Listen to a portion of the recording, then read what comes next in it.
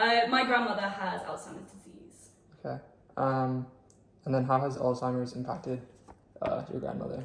Oh my gosh. Well, she was a very, very independent person before she got Alzheimer's. She used to be a farmer, so she was very like hands-on in her life, always cooking, always cleaning, always making sure that everyone is okay. And now she can't be left by herself for more than like literally a minute, because she'll either run away or she'll get very disoriented and confused. She has to constantly be around my grandfather, which is obviously very difficult for him because it means that he has to constantly be with her because he is her security blanket, and she has a dog, and the dog is also a security blanket. And I mean, she forgets that I'm her granddaughter. She thinks that I'm a long, old family friend. Yeah, she just can't take care of herself. She can't drive either. She got her driving license taken away, I mean, like a decade ago, so quite a while. And yeah, she basically just she has no independence whatsoever. Yeah. Okay.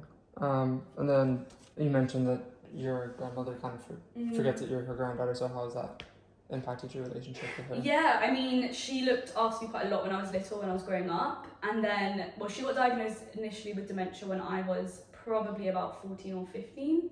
And prior to that, I saw her probably every single week, so we had a very close relationship, and she looked after me. And now it's the other way around. Whenever I'm with her, I'm definitely caregiving instead of having like a grandchild-grandmother relationship. I see. Okay. And then last question, why do you think an early diagnosis of Alzheimer's is important? I think it's important because it means that the family and also the individual can research and prepare for when the diagnosis and the symptoms get more intense and more severe.